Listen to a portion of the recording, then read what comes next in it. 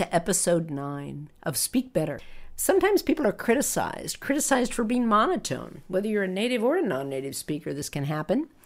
I think for native speakers, it might be even more challenging to change if you've spoken that way your whole life, you're just not comfortable doing public speaking, or you grew up speaking monotone. For a non-native speaker, it's a little different. In your first language, you may simply have a different pattern. So, for example, I've had clients from Latin America that can sound very happy and upbeat when they're not, when they're trying to be serious, and that can be distracting. And specifically, when we talk about vocal variety, we're talking about doing different things with your voice. And we'll talk about what we mean by things, how to sound less monotone. We talked before about resonant pitch, and that is that each person has a different pitch where their voice sounds best. Some people might be too high, some people might be too low for their natural voice. So you got to find that. And when you work on voice quality, making it sound pleasing to others, then you definitely work on that. But in addition to a resonant pitch, you want to be able to go as far above it as you can and as far below it as you can. Are there exercises for this? Yes. Strengthening the voice, preparing it to do this for sure. But the other thing to know is why you want to do it and how you want to do it, how you want to use it. And the idea is that as you speak, you can do a couple things to make it more engaging. You can change it up. You can talk faster in bursts and then talk slower. So the reason we do that is to grasp the attention of the listener. If I just talk at the same pace all the time, pretty soon people tune out. You can go to sleep. It's like white noise. It's just consistent. It's in the background and you check out. The idea with changing it up is that you can talk faster and then talk slower. You can pause longer and then not pause at all. When you change it up, you have more flexibility. I've talked a bit how being flexible and being diverse is really helpful for a speaker who's engaging, a speaker who's well-liked, and a speaker who's versatile, because you have to be able to move with different audiences, different venues. And again, it's not always talking to the same people about the same thing.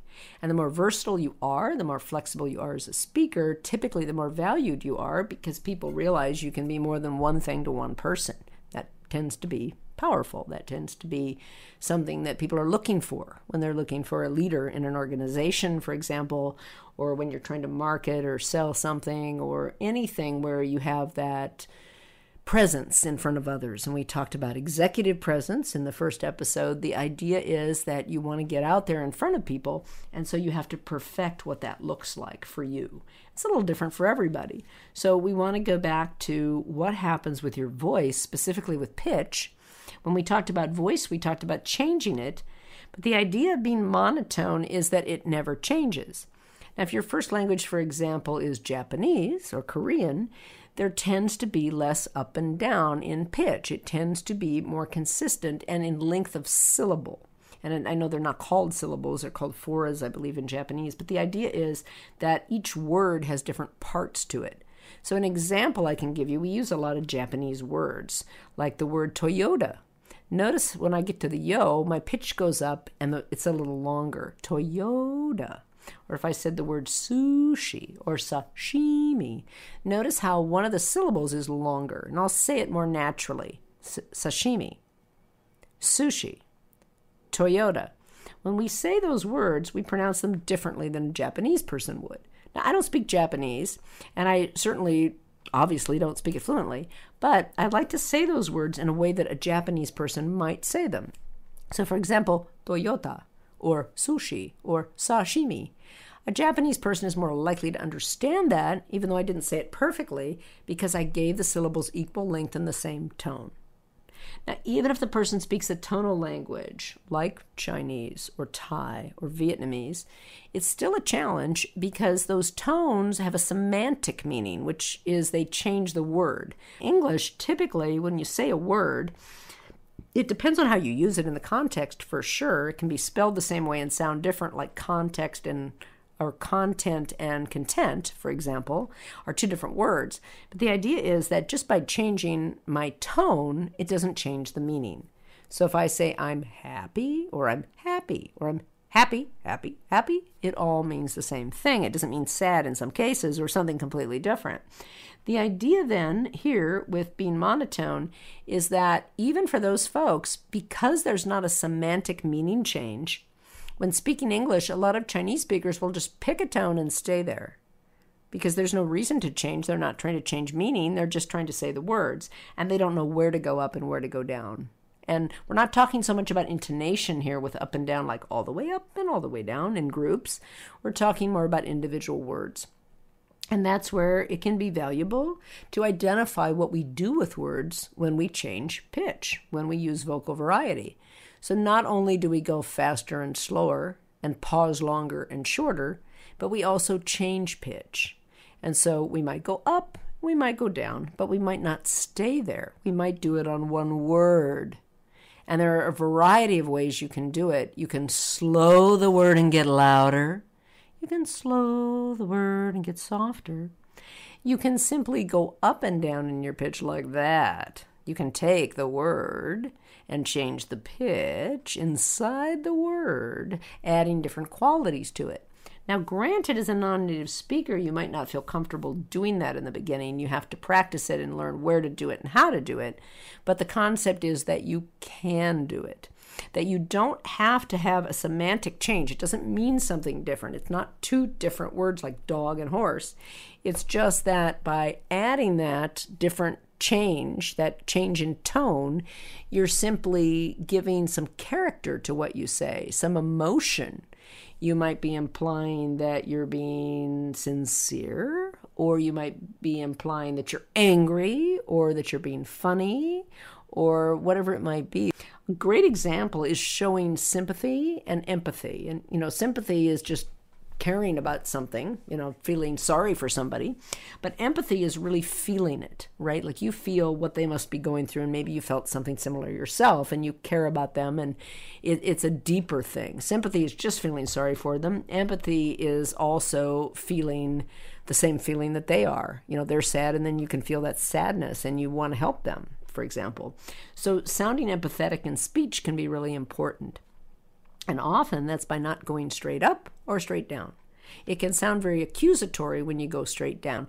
But what we're talking about here are individual words that you can break out of whatever you're saying and just showcase a particular word. You can get excited, and it can be a word or two or a whole phrase or a whole sentence.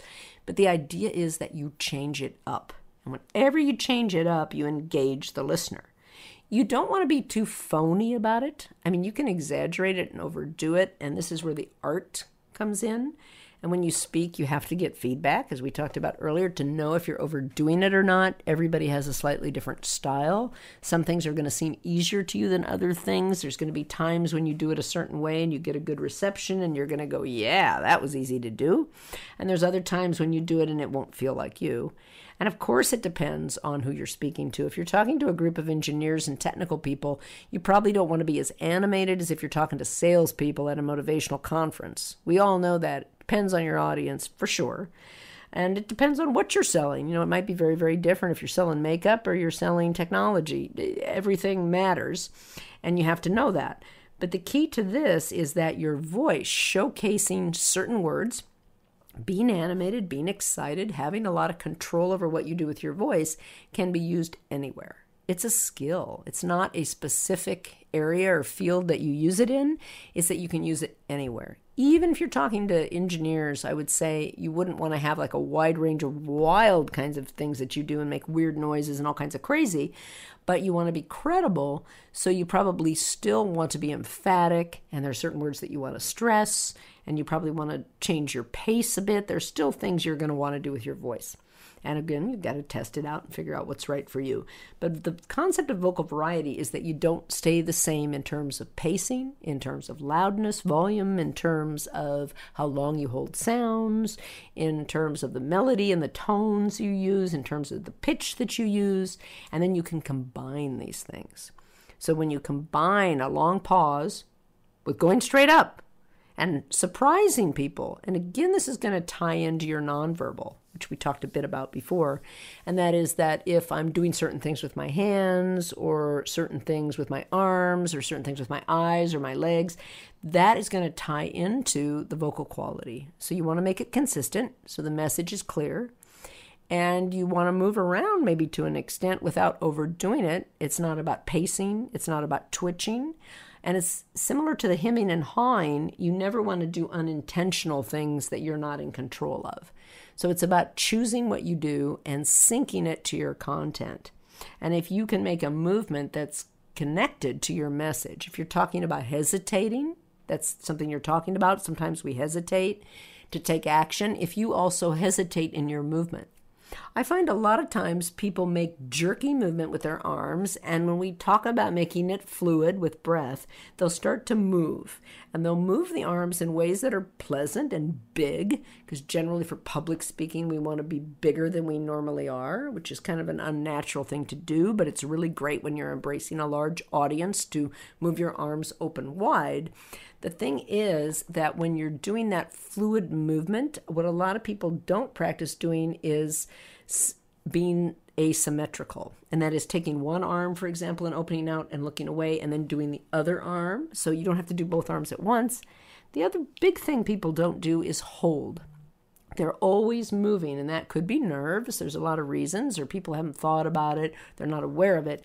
But the key is that sometimes you just stop and hold. And extend your hands, open hands, because oftentimes squeezing your hands together, looking smaller, compressing is not a good thing to do in general with public speaking. But the idea is your arms are open wide, you extend your hand, and then you just hold it there. And it can also be asymmetrical, so you can do that with one hand at a time.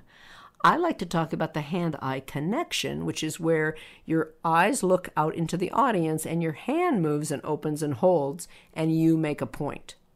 Typically, we talk about to the count of 3. It could be a little bit longer. You don't typically want to look just in one direction. You want to be able to move, but you don't want to move haphazardly or move in a way that looks jittery eye contact where you're looking from person to person really quickly. You want to hold eye contact, even if it's with one person, like you're having a conversation in an audience, but then you move and look at someone else. And you take the hand and gesture openly as your eyes make contact. Hand-eye connection. And notice when I say that, I slow. So I'm also demonstrating what you can do with your pace to be less monotone. It doesn't mean that you have to have all kinds of crazy ups and downs in your speech. So quick comment here about non-native speakers. If your first language has a different intonation pattern, which it's going to have, right? But some languages tend to go up and down like this. If you have that pattern, you want to strip that out and go monotone first. What I mean by that is if you're talking up and then you're going down in your first language, that's just how it sounds to people. You have to have an awareness of that. Then you might be doing that in English unintentionally. You might be going up and then going down. And going up and down means something to us. Especially when you do it randomly from word to word, we wonder why you're doing it. It can seem strange or odd and very distracting. So anything that's distracting hurts your messaging. You want to make sure it's intentional. So if you're doing that, my recommendation is to go monotone for a while. Try to strip that out and just go flat at your resonant pitch. If you aren't sure about your resonant pitch, you can just pick any pitch that you would normally talk at and try to stay right in that narrow range, which I'm demonstrating right now. I'm talking in a narrow range. Then when I get excited, I go up, and I can sometimes go down, or I can go back up. I can move around, but notice I'm not doing it randomly all the time. So this is what I'm not doing. I'm not just kind of going up and down like that. I'm doing it intentionally on certain words. If that's hard to do, if you try it and it doesn't work, that's when you want to flatten and go monotone for a while. It might be a painful couple of weeks. I don't think it's going to be an hour or a day. You might have to do that for some period of time until you have enough control to go back to choosing when to go up and when to go down. But mastering that is going to be a big game changer, especially if you're one of those people who needs to show up well when you're speaking, if that's what holds you back in your commentary, and that's what holds you back in your career. I've had clients who told me that the only reason they weren't promoted is because of their speech, that they were the best one in terms of knowledge, or they were in a position where they'd been there for years and they needed a director of the department, or they needed to move them into a certain area where they were strategically placed, the best fit, but they had to bring someone in from the outside or promote someone else because they just didn't have the speaking skill. And that isn't just pronunciation. It can also be the ability to hold the floor and the ability to engage and the ability to motivate or the ability to impart information or be taken seriously. And all of that involves being able to control your tone and your vocal variety. So that's just to tell you that it's worthwhile to master this stuff because it will make a difference in your career and your life, most likely. And also just how long people listen to you. So another way to know this is important is if you experience listener fatigue. If people, we talked about this earlier, if people stop listening to you and they give someone else credit for an idea you had and they just quit listening and look away because they're tired, like they can't hear it all, it can be pronunciation. It can be certain sounds and words are pronounced in a way that they have to try to figure out and they're challenged by it. But it can also be that your speech is very monotone. It's not just that it's boring. The problem with monotone is the brain wants some disruption. So when you're listening, and it's flat and they go on and on and on and on and on, your mind wanders, even unintentionally. Like you don't want it to wander, but it does it anyway. So it's not that people have any ill intent, it just happens. And by changing that, you're going to be able to allow people to listen longer, and that's going to give you huge rewards in terms of your audience really listening to your message, keying in on it, and gathering the message that you want them to get, the content that you want them to get. I think that is so key. And the idea behind all of this is how you can be maybe a more entertaining speaker, but certainly engaging is a more neutral word because everyone needs to engage, not everyone needs to entertain. Whatever it might be, you want your audience to listen to you for as long as you want to talk. And that's what vocal variety is all about, and that's why it's important not to be monotone. And I've worked with people, for example, who have Scottish or Irish or British accents and want to acquire an American accent for whatever reason. And it can be more challenging than if someone has a Spanish or a German or an Indian or a Chinese accent because they speak English as their first language, and that can make it harder to change. And the same is true here with being monotone. If it's the way you've spoken since you were a child, you just need to have a more focused way to truly change it. You have to be committed and you have to have an exercise. And singing exercises, I think in this context, if you're a monotone person and you don't sing, it might be worth singing in the shower. And I say that lovingly, singing in the shower, because it's not about singing to entertain or singing to be an incredible singer or win an award. It's about communication. And if you are able to control your voice in a way that's not monotone, if you're able to change pitch and control it, and you're able to do a good job doing that, you're going to keep your listeners longer, then it's worth maybe learning some singing techniques that could help your brain to change pitch and create vocal variety when you're speaking. So those are just some thoughts, kind of brainstorming all the different reasons that people sound monotone. But I can't underscore enough the importance of sounding engaging and sounding excited and lively when you speak. No matter what your topic is, even if it's a serious topic, people will stay listening to you longer. And this topic was an important one, but we've got some other topics coming up on how to sound credible and decisive, how to connect with your audience, toolkit for fixing your American English. We haven't talked much about that yet. We talked a bit about voice, but we could always talk more about voice qualities and specifically how to change them. We haven't spoken about the R sound yet or much about dialect and navigating vowels. And those are all things that I plan to talk to you about very soon in one of the upcoming episodes.